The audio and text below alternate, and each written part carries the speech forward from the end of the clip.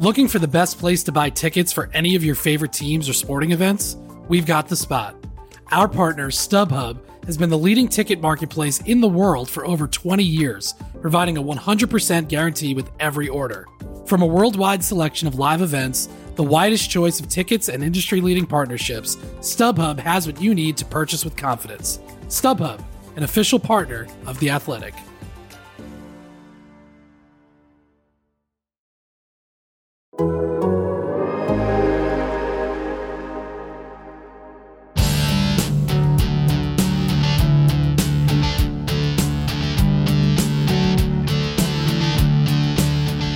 Hello, ladies and gentlemen, and welcome to Pod on the Tyne, your go-to weekly Newcastle United prod. I always say that. I always say prodcast.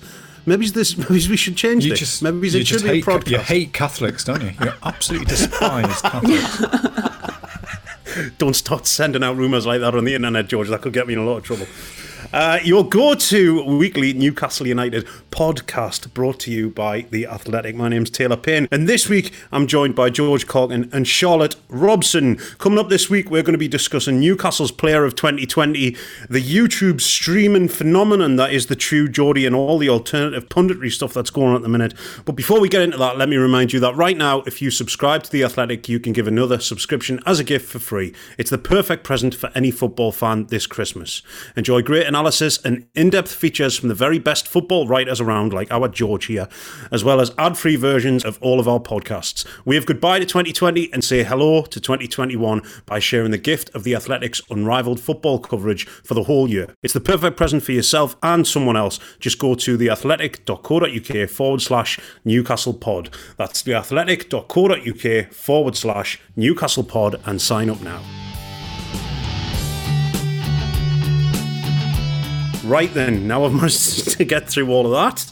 How are we doing? Are we good, Charlotte? How are you doing? It's nice to have you back. Thank you for having me back. Yeah, I'm good. I'm very cold, but I'm good.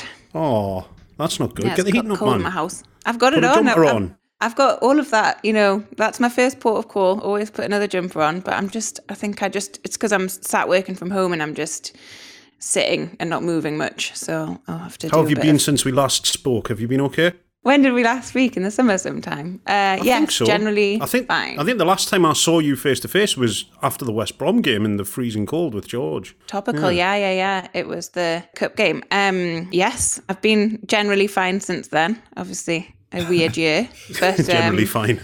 Overall, fine. Thank you. That was the last. Was that our last game with a crowd? Yeah, I think it so. was. Yeah. Yeah, that's the last one I went to. So many inflatable penises still burnished in the memory. That it's burned into your retinas. Burnished? Do I mean burnished? I'm not sure that's what burned, you mean. Seared into my memory. What an absolutely outstanding night though it was. How are you doing, George? Are you okay? I'm all right. Unlike Charlotte, I'm not cold. I'm warm. I've been for a run, sort of along the Tyne at Newburn. Very, very nice. But my run was kind of halted because I was like, oh, amazing, there's a seal on the Tyne. I had this like beautiful moment. I sound a bit like John Major in that party political broadcast when he found his old house. Oh, there it is. Current references. Yeah, okay. Yeah. So anyway, I saw a seal and I stopped and I was sure that I'd seen the seal, and I've seen them there before, and it was this magical moment. Anyway, this enormous seal then broke the water, and it was holding a herring gull in its mouth. Oh my god! And the herring gull was still alive, and it was flapping. It was like this beautiful, magical moment turned into one of the worst things that I've ever witnessed. And so it kept kind of going beneath the water, and then coming back with this kind of enormous flapping bird. So I feel quite traumatized. I don't know if there's a metaphor in there somewhere. I think there's a potential career in this for you, George. I think you could be the new Attenborough. It was distressing. It was like that scene in Trials of Life, whatever it was, where the orca comes through breaks through the waves and gets the seal, except the opposite. The only thing I've seen floating in the Tyne recently was a massive human poo near Tyne Dock, so that's good. Right. It's good that you could recognise what it had come from. Well, I've got a bit of experience in that field. So, Anyway, enough shit for one day. Let's crack on. The latest update from Newcastle United is that the Darsley Park training ground is back open again. The potential of the West Brom game going ahead is now there again after earlier on in the week. It looked like there was absolutely no chance of it happening after a spate of positive coronavirus cases that ripped through the club, forcing an awful lot of players to isolate and for the training ground to be closed down. But we're at a position now where the players have started training again. Could the West Brom game go ahead? What's the latest on that, George? Have you heard anything from the club? Well, the club are not saying very much, and they haven't done throughout this. They've been doesn't sound like them, does it? No, and in fact, I know Charlotte wants to talk about this, but no, I mean, we're told that the training ground is back open. Obviously, it hasn't been open for a long time, so that's good. That means that the game this weekend is then far more likely to go ahead, because at least it means people can kind of get in there and do their stuff, and they weren't able to do that last week. So that's a good thing. We'll have to see how the next sort of few days develop. But we saw last week that they called the game off very, very early. To me, that suggests that things look far more promising at this stage, and it's likely to go on. But yeah, Charlotte has many hats, and one of her does hats she like Charlotte? Well, I refer to Charlotte as Queen of the North, because Excellent. Not only is she I accept that. Okay, podcaster and editor of True Faith this month, I believe, but also part of the Supporters Trust, and the Trust have had a role in this episode, haven't they, Charlotte? Well, I don't know that I would call it a role necessarily, but as part of our ongoing quest to communicate with the club on behalf of fans, and as part of our contention that fans deserve communication from the club that they give money to still and haven't had money back from, to be clear. Yeah, I think Greg, our new chair, has reached out to our contacts at the club today to ask for clarification on whether or not the West Brom game is going to go ahead. Fans sort of deserve to know and want to know, and I don't think we've had a response back as yet. We continue. Shock horror. I know, it's so weird. But we continue to sort of on our quest to get clarification on a range of issues for our members. I'm sort of in two minds personally. Like, I sort of want it to go ahead because that would mean, people are getting back to fitness and health and all of that stuff. And that's the most important thing here, that people are not ill. But I also think that if we haven't trained together since the end of November, that it's just going to be terrible. We'll have to wait and see. Yeah, I would imagine the players have been keeping a fitness regime going while they've been at home and that kind of thing. Most of them have got these home gyms and things now, haven't they? But it's the tactical side of things and the kind of game plan and the strategy, which is the stuff that could suffer. Yeah, I know. Amazing. No, they have had home workout sessions, blah blah blah. They've had their own personal they've had their own personal programs. But no, as you say, it's not the same as training collectively together and things like that.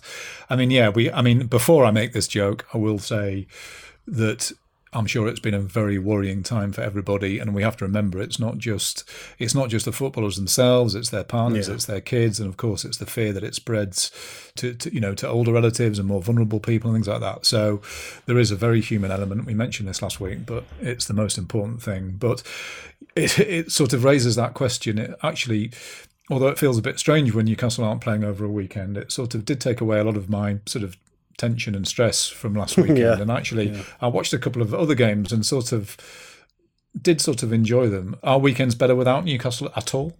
Is that, or do you sort of miss them when they're not there? It's an interesting question. That you asked that one on my YouTube thingy, and I did. We concluded that weekends are better without Newcastle games. Newcastle. I like the idea of them. I think the idea of Newcastle on a weekend is better, but the actual reality very often isn't. Should we just get them to play midweek then? Because you got all the stuff going on you got all the stuff going on midweek work and all that. You can forget, you don't have to worry about it then. Maybe that's the way forward. Keep the weekends free. Completely clear, yeah, that'll be good. All football moves to midweek. Speaking of the change in media and football broadcasting and all that, Chris has recently written a fantastic piece about YouTube personality and giant hairy sweary machine, the True Geordie. Has anyone seen this? Do people know about this stuff? I'm a bit of a I must say I'm a bit of a Luddite when it comes to the YouTube stuff and the streaming. But this stuff is very, very popular at the minute. And Chris's piece about the True Geordie is now available on theathletic.co.uk. And I've had a read through that this morning. And I have to say, it is a really, really good piece. George, where do you stand on all of this YouTube stuff? I'm going to take the credit for it because that was my idea. But Chris, well, for the same reason that you sort of mentioned, I just sort of thought that this, you're constantly sort of seeing things. I mean, I still read newspapers, so you constantly see things in newspapers about someone. There's a TikTok influencer who's 14, who's got like 100 million followers or whatever you do on TikTok. And it's like, I don't know what TikTok is, firstly, and it's like a 14-year-old with 100 million. What's all that about? And then occasionally you'll see something in popular culture. There'll be somebody on Strictly Come Dancing or whatever who's an Instagram person or a YouTube, and it fascinates me in the sense that I'm of a generation where you're not famous until you're on television. And, whether you're a pop star or whether you're a film star or television, that is how you sort of judge fame or celebrity. And of course, that's not the case anymore. You now have people who are celebrities or famous because of social media, because of YouTube. And, for me, until sort of relatively recently, YouTube was something that you watched funny cat videos on, or if I was doing a bit of research into Alan Shearer's goals, whatever, it's somewhere you could see something like that. Yeah. And you've got sort of properly famous big personality. Now, one of the reasons why I wanted Charlotte on the show this week is because Charlotte does a YouTube show with True Faith. That's another one of Charlotte's hats, and it's great. I was on it a couple of times. I love it. It's a pre-match thing on a Friday night. I'd heartily recommend people watch and listen. It's very irreverent and funny, and she has great guests on the stuff. Charlotte, does George do work through a visual medium? He did the time he came on, particularly because he'd had his tooth out that day. So visually, it was very entertaining. Outstanding. I just kept holding my cheek. It was so God. But anyway, it's sort of swelling in real time. It was great. But it's sorry, that there was an obvious punchline there, oh no.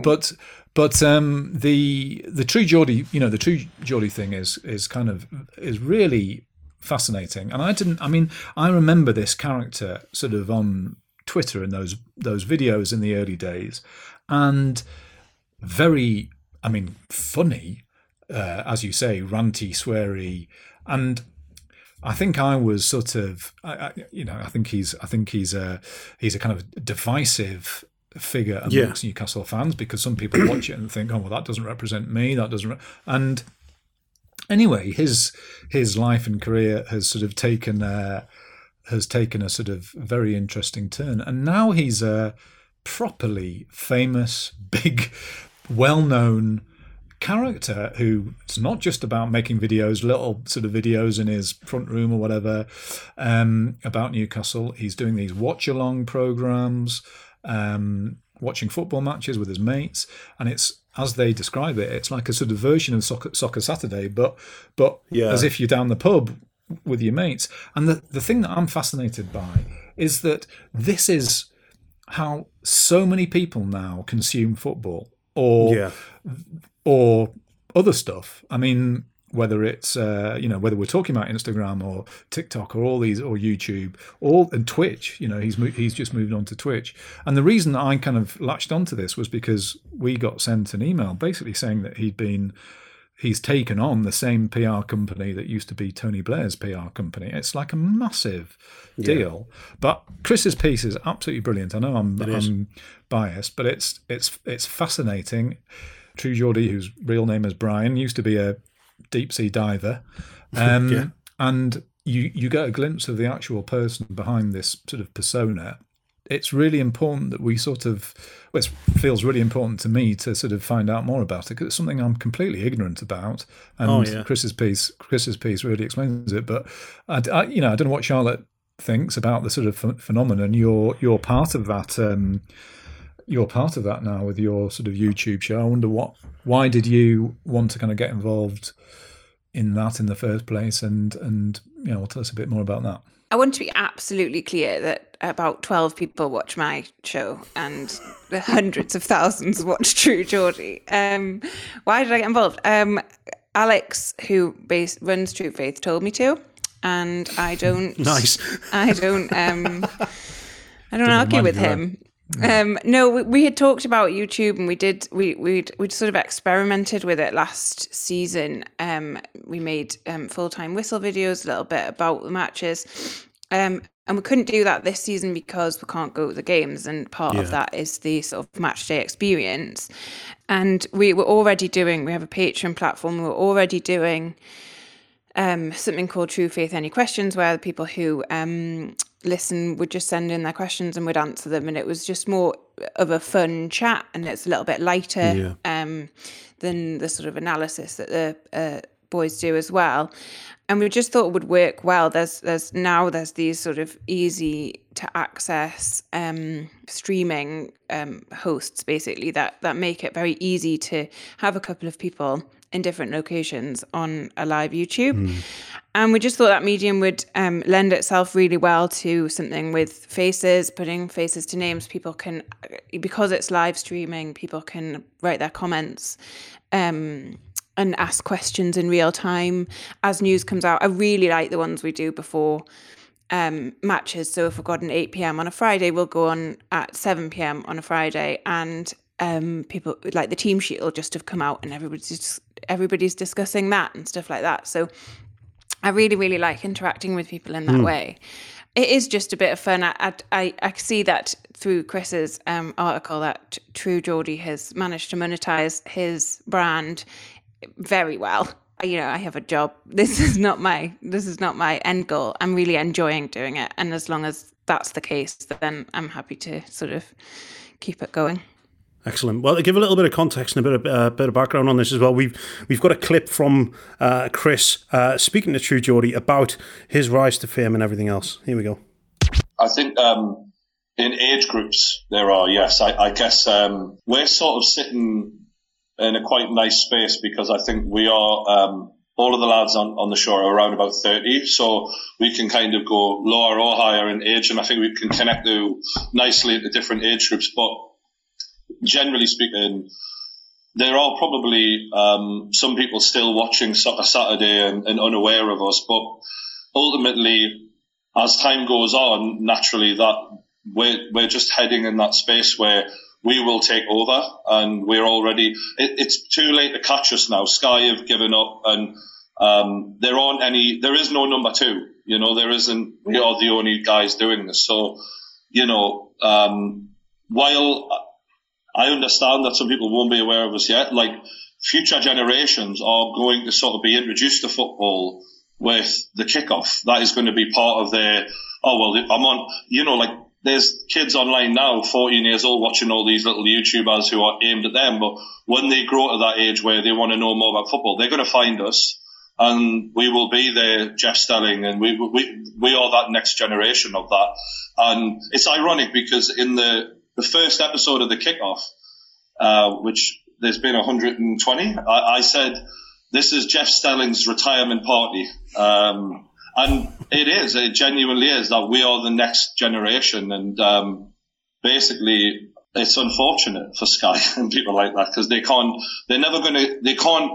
can't buy what we have, you can't buy what we know. Like, and unfortunately for them, it's they're so out of touch with the future. I think all they can do is sort of make a version of it. You know what I mean? They can't catch it.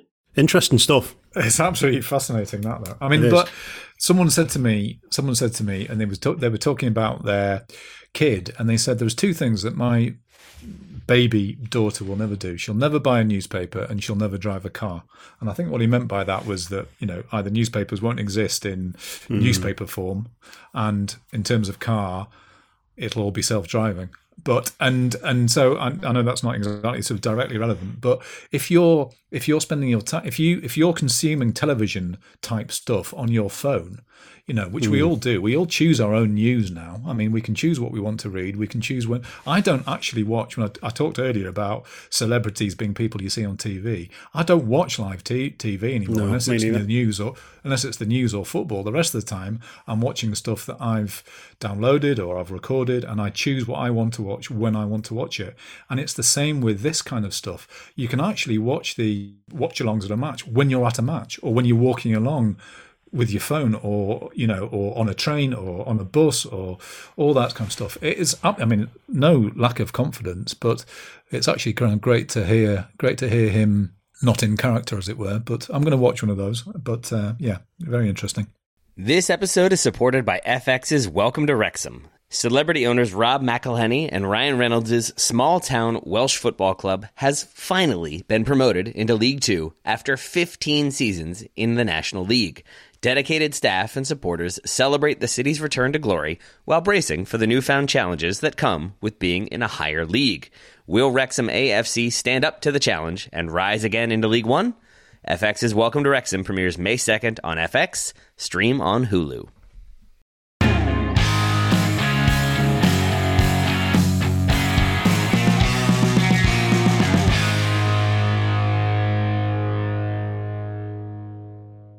We're going to talk about Newcastle's Player of 2020.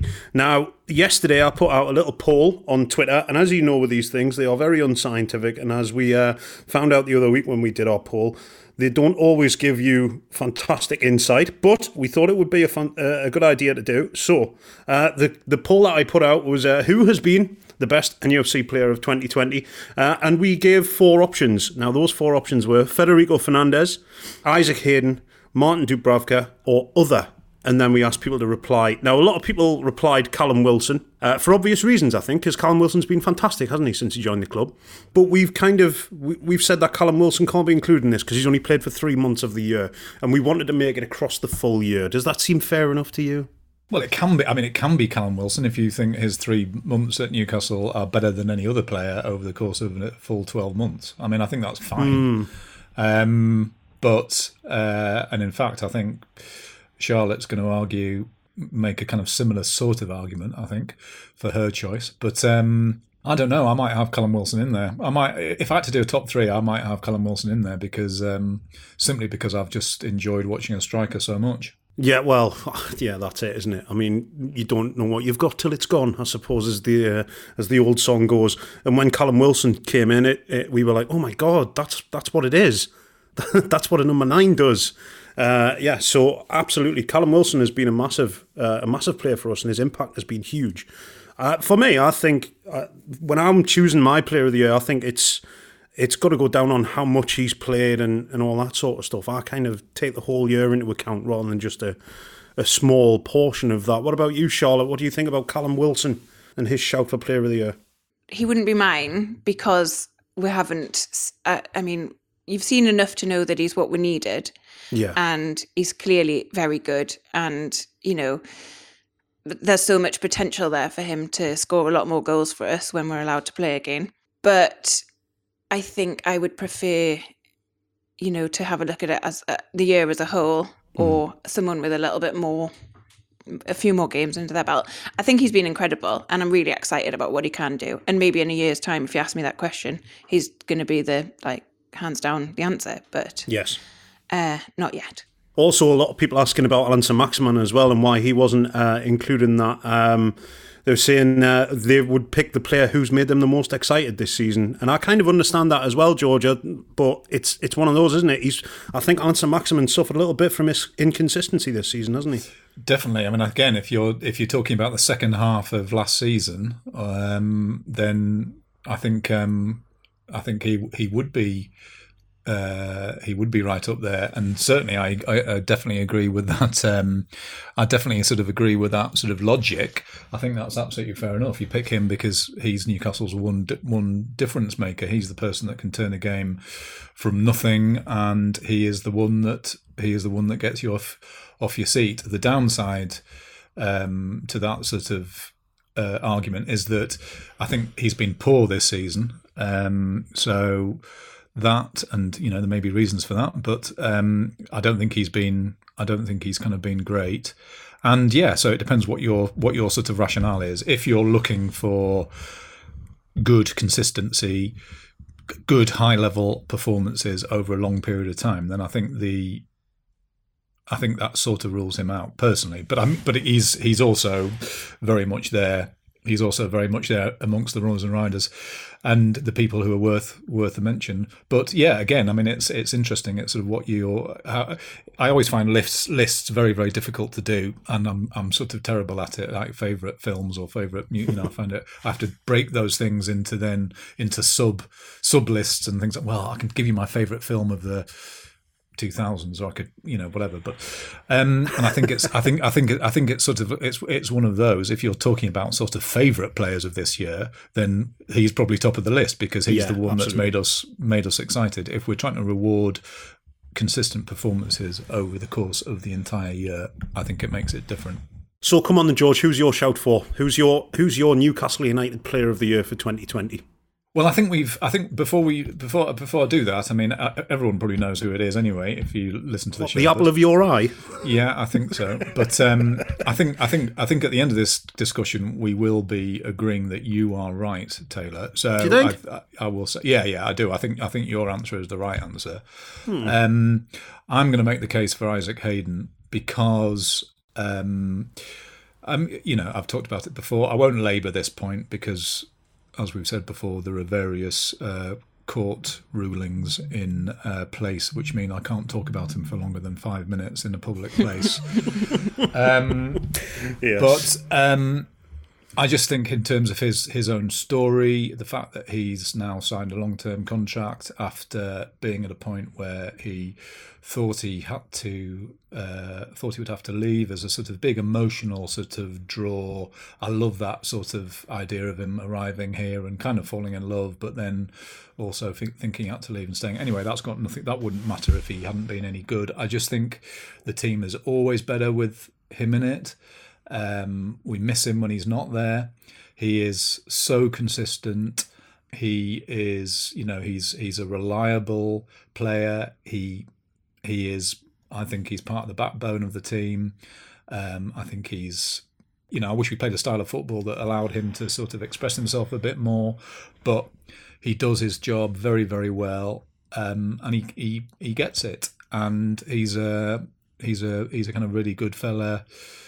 To boot, someone who understands the team, who understands the city, and I would maybe say he's like the best story of this year in some ways. I think maybe that's really how I see it.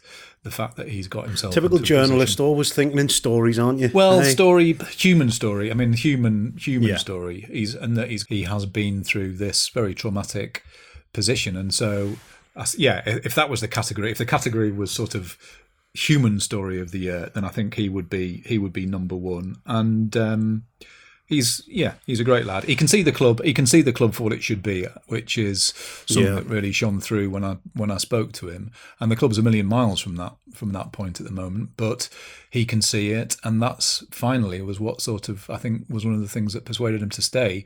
He could have moved to Brighton, he could have gone somewhere else, but as he sort of said, if you look at those two clubs, it's no disrespect to Brighton, who obviously battered Newcastle this season, but if you're just holding the two clubs up in terms of stature, then there shouldn't be any competition. I think he's a really good player and a really good bloke. He's a kind of captain in waiting, I think. Yeah, and I would agree with that. I just love having him in the team. You just love him, George. That's what it is. I just love him. I do just love him. Charlotte, what about you? Isaac Hayden, is he a potential for player of 2020? Can you see where George is coming from with that? Yeah, I mean, I think that George could have finished a sentence on "I love having him," because you just full stop there. That makes sense. Hey! I didn't realise. I thought this conversation was being held in a sort of mutual respect. I don't remember agreeing to that. It never is. Well, because I mean, I know who your choice is. I wasn't going to go for the sort of lowest common denominator stuff, but I'm now going to do that. No, we got into trouble last time Charlotte came on because we ribbed we her did. gently about her appreciation, shall we say, of our goalkeeper. So are we going to go down that road again, George? Because I want no part in it. I shall say that now. Thank you, Taylor. She's put the gloves on. She's put the gloves on and hit me with the gloves. What? I'm not sure what that means. No. Isaac Hayden, I think you make a very compelling case, George, but I think the question isn't who's got the best story of the year. It's who's... Yeah, I know. I've already accepted that Taylor's argument is that I'm arguing. You haven't even heard it yet. Very for the sake upset. of it. Yeah, I know. I think Hayden's good. I think that's a really interesting and true point that I hadn't really considered, that he's a captain in waiting. That makes sense to me as soon as you said it. That I could see that. He's obviously like measured, he's really grown up. He's like, from that article you did with him recently, the maturity that's coming through is just lovely to see. And I can see him sort of commanding the respect of his peers in a way like Lascelles does. But for me, no, he's not the player of the year, unsurprisingly, because I think George has given away who I think should be. Well, I mean, the thing with Isaac Hayden, I think the reason why a lot of fans do warm to him is because he's very honest, isn't he, as a player? And he leaves it all out on the pitch. He gets stuck in, and all of those other cliches that I won't wheel out. But he's a very honest footballer, and I really appreciate a player like that at Newcastle United, and he's somebody who gets it. He just gets it, you know. And I think when, like George said earlier on, I think when he doesn't play, I think it's really noticeable. Maybe more so than when a lot of other players don't play. You know, if Javier Manquillo, for instance, is unfit and we have to replace him at right back, I don't think it makes an awful lot of difference to the team massively. But I think if Hayden's missing, it just that linchpin in midfield, that anchor, that little bit of bite, the bit of steel that we miss when he's not there, it's really noticeable. I think he offers an awful lot more to that 11 than what a lot of people give him credit for. I don't know if you would agree with that, George, but... I think Manquillo is worth a shout. You mentioned Manquillo. I think he's worth a shout in this conversation. I know he's not been in the team... I would agree with that.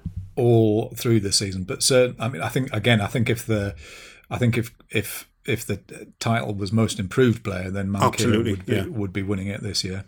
Yeah, took the words out of my mouth there. I was literally just about to say most improved player. I would agree with you massively on that. So, come on then, let's move on. Charlotte, let's hear yours. Give us your argument for Newcastle's player of 2020. Looking for an assist with your credit card but can't get a hold of anyone? Well, luckily, with 24/7 US-based live customer service from Discover, everyone has the option to talk to a real person anytime, day or night. Yep, you heard it right. You can talk to a real human in customer service anytime. Sounds like a real game changer, if you ask me. Make the right call and get the service you deserve with Discover. Limitations apply. See terms at discover.com/creditcard.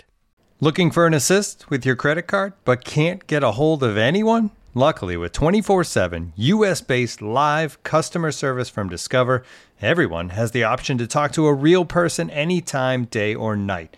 Yep, you heard that right. You can talk to a real human in customer service at any time. Sounds like a real game changer if you ask us.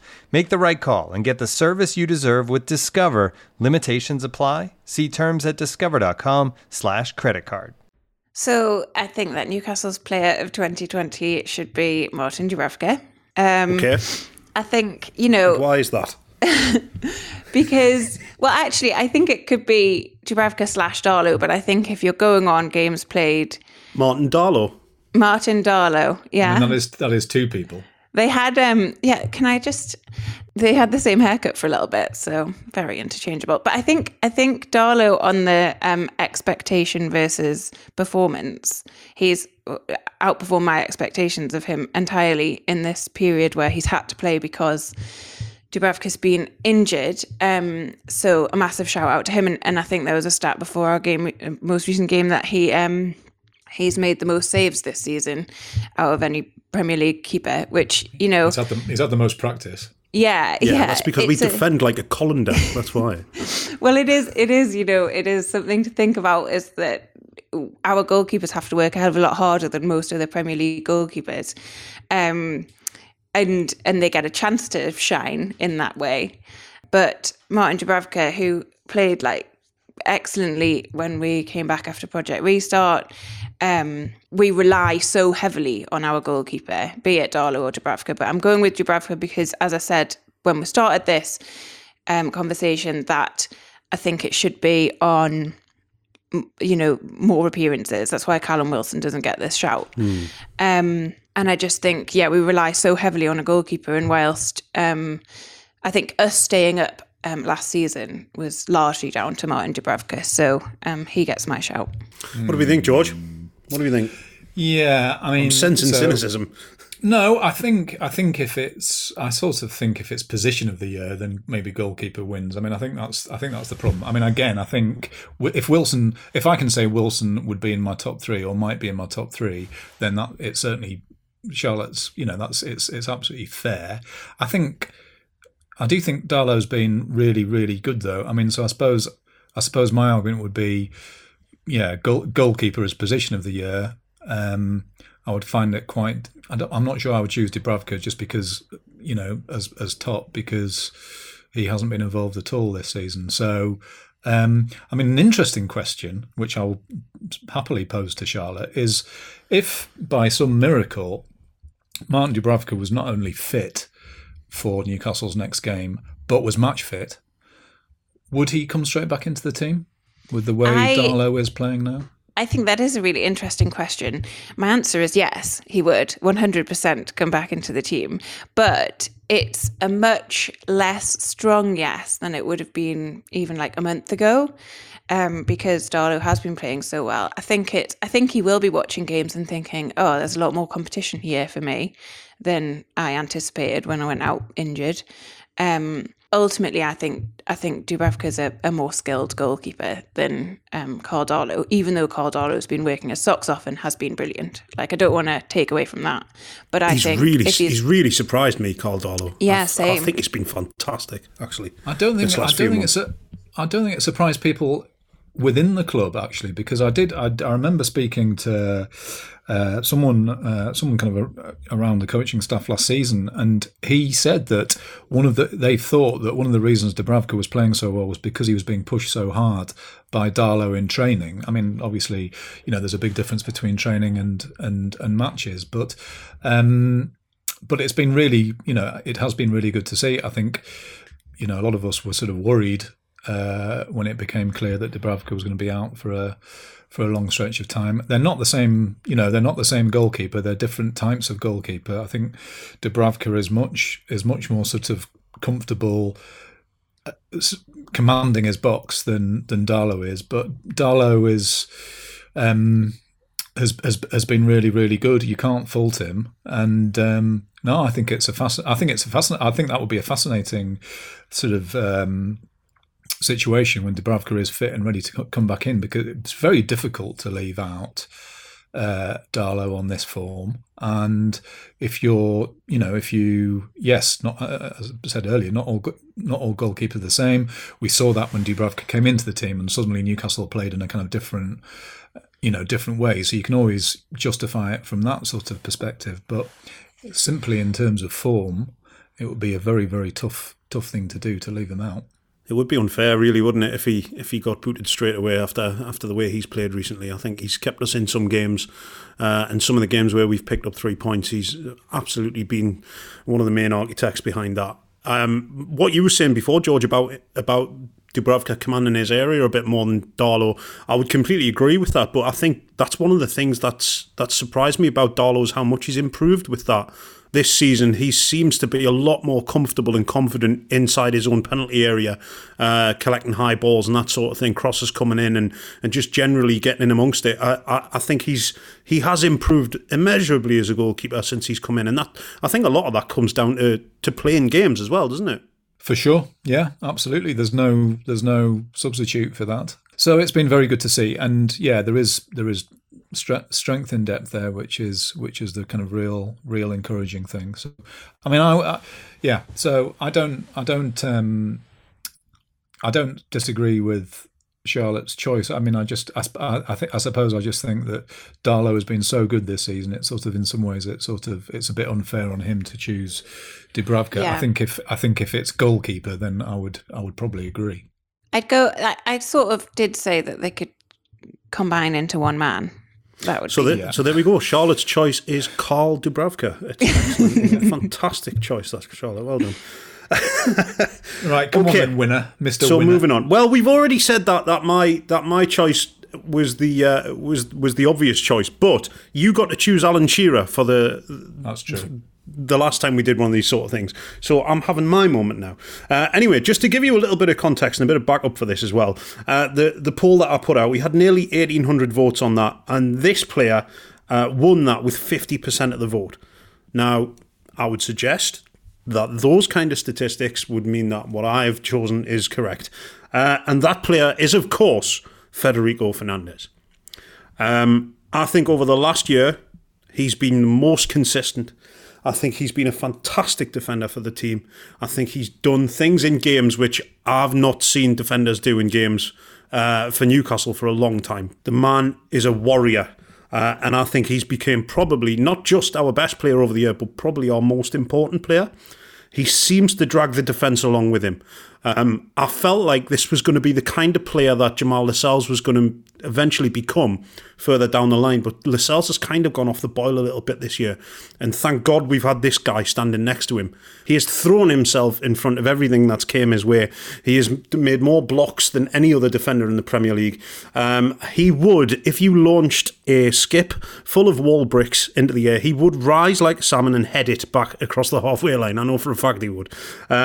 He's just a magnificent defender, and I think there's when he first came in, I think a lot of fans kind of weren't sure about him. He came from Swansea.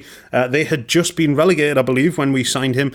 People weren't sure about his pedigree and that kind of thing, and he came in. He's just gotten better and better as time's gone on, and I have to say, he's not just, I think, our best player of the year, but I think probably our most important player as well. I think he's a wonderful, wonderful player, and I hope he stays for a very long time. That is my TED Talk. Thank you very much. Good night. It's very compelling. It's very compelling, and yes, our own Chris Woff is very much behind that decision too. I've always liked him. I've always liked that lad. And I agree. It's quite interesting if you think, Taylor, because we were at the North East Football Writers Player of the Year last year, and Fabian Cher won that with his amazing trousers, and he's. I'm not saying he's for them. I'm not saying he's regressed, but he's certainly regressed in terms of importance to the team. And again, you're right. I mean, various moments Lascelles has been the most important defender, but Fernandez has come through the lot. And no, he's name number one on the team sheet. I think is the cliche I'd use. He's so reliable. He is so consistent. You know exactly what you're going to get.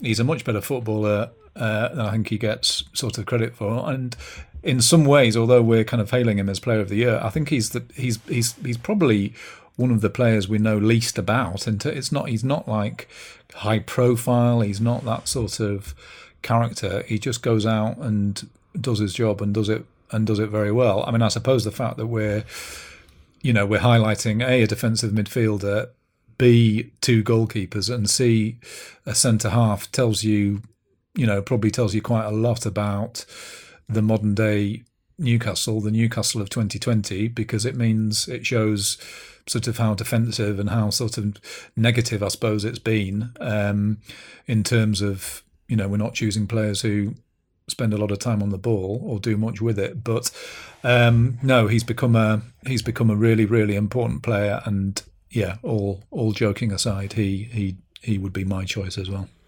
I think defenders often get overlooked as well, don't they, when you talk about things like this, about Player of the Year or, stuff, them kind of accolades. Defenders often get overlooked, as do goalkeepers as well. But I think he's doing things which aren't pretty, and he's doing things which are, he's tough, and it's he's getting his shorts muddy, basically.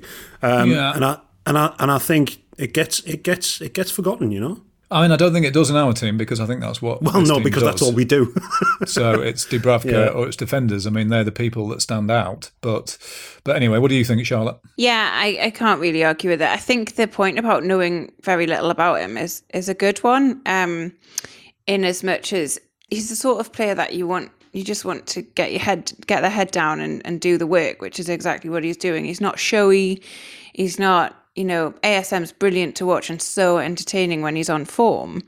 But like you say, he can be really inconsistent, where I think that's what Fernandes is not, is that he's not showy. He turns up and he works really hard and he makes some incredible clearances and he just gets his head right back down and back into the game. And I think consistency is something that he has in abundance. I think he has been absolutely brilliant this year.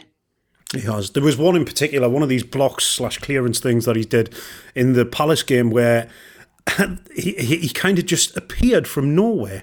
It was almost, it was like he teleported into the box and just the look on the striker's face as he hit the ball, which he must have presumed the ball was in the net. And then he looked, and then you saw the look on his face as he turned around. The camera got him, and his face just screamed, "Where the fuck did he come from there?" Because it was just out of nowhere. And I mean, he's really good at that, isn't he? He's really good at getting himself into those positions where he can do something which makes a big difference to the game. He puts himself in the way of the ball, and I love seeing stuff like that. I love seeing that, and it's a difficult job, that, especially in our team. In our team, we are asking an awful lot of those lads who play in that back four, or five, or six, or nine, or whatever, however many players we defend with these days. We are asking a lot of those lads at the minute, and I think Federico Fernandes does it without any fuss. You never hear of him whinging. He's never, he just gets on with it and he does his job. I think he's a fantastic player. There's no hiding place. That's exactly it. There's no hiding place for those players, and so you see them for all their limitations. And I mean, the best thing you can say about Fernandes is that there really aren't any. There certainly haven't been this season. He's been an absolute mainstay. Fantastic, excellent. Well, there you go. There you have it. The people have spoken, and so have we. Newcastle United's player of 2020 is Federico Fernandes, closely followed in second place on the vote by Martin Dubravka /Karl Darlow /Karl Dubravka /Martin Darlow with 26% of the vote, and then Isaac Hayden coming in third. Sorry, George, on 19% of the vote.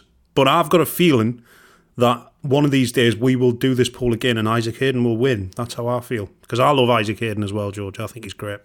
Yeah, I mean, it's the same thing. It's the same thing, though, isn't it? With choosing a centre half or a keeper, he's not. They're not the kind of players that leap out, and so they're only going to get voted for in a bad year. I think. I mean, I don't mean bad year in terms of Well, yeah, it has been a bad year in terms of football. Shit year, George. Yeah, I don't know why I was going to qualify that.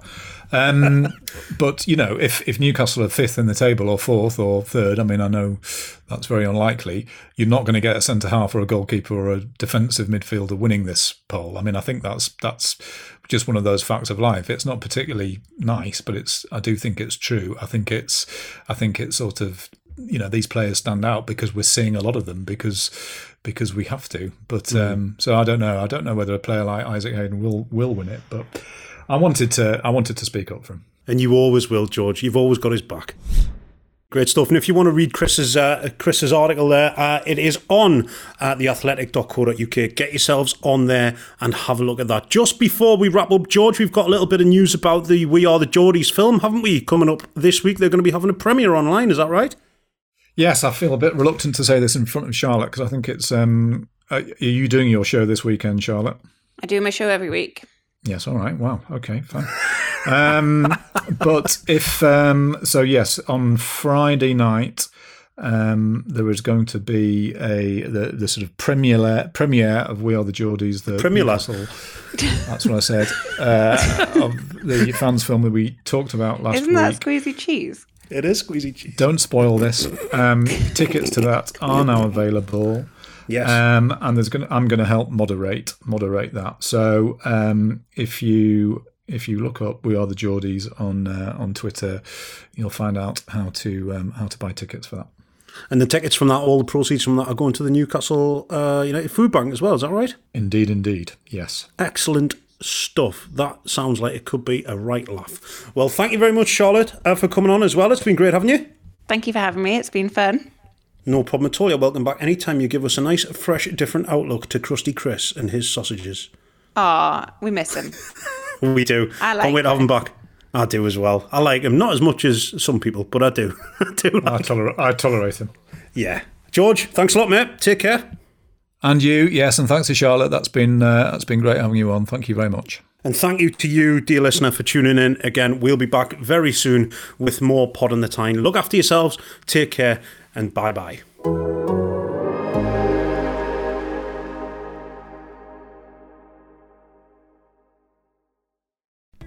As you've probably heard by now, we've teamed up with BetMGM this season. We'll be using BetMGM lines to make all of our picks, and we'll have special offers for our listeners each week. If you haven't signed up for BetMGM yet, use bonus code The Athletic, and you'll get a 1-year subscription to The Athletic, plus up to a $1,500 first bet offer on your first wager with BetMGM. Here's how it works. Download the BetMGM app and sign up using bonus code The Athletic. Make your first deposit of at least $10. Place your first bet on any game and claim your voucher for a 1-year subscription to The Athletic. See BetMGM.com for terms. U.S. promotional offers not available in D.C., Mississippi, New York, Nevada, Ontario, or Puerto Rico. Gambling problem? Call 1-800-GAMBLER. Available in the U.S. Call 877-8-HOPE-NY or text HOPE-NY 467-369 in New York. Call 1-800-NEXT-STEP in Arizona. 1-800-327-5050 in Massachusetts. 1-800-BETS-OFF in Iowa. 1-800-270-7117 for confidential help in Michigan. 1-800-981-0023 in Puerto Rico. First bet offer for new customers only in partnership with Kansas Crossing Casino and Hotel. Don't forget, if you haven't signed up for BetMGM yet, use bonus code The Athletic, and you'll get a 1-year subscription to The Athletic, plus up to a $1,500 first bet offer on your first wager.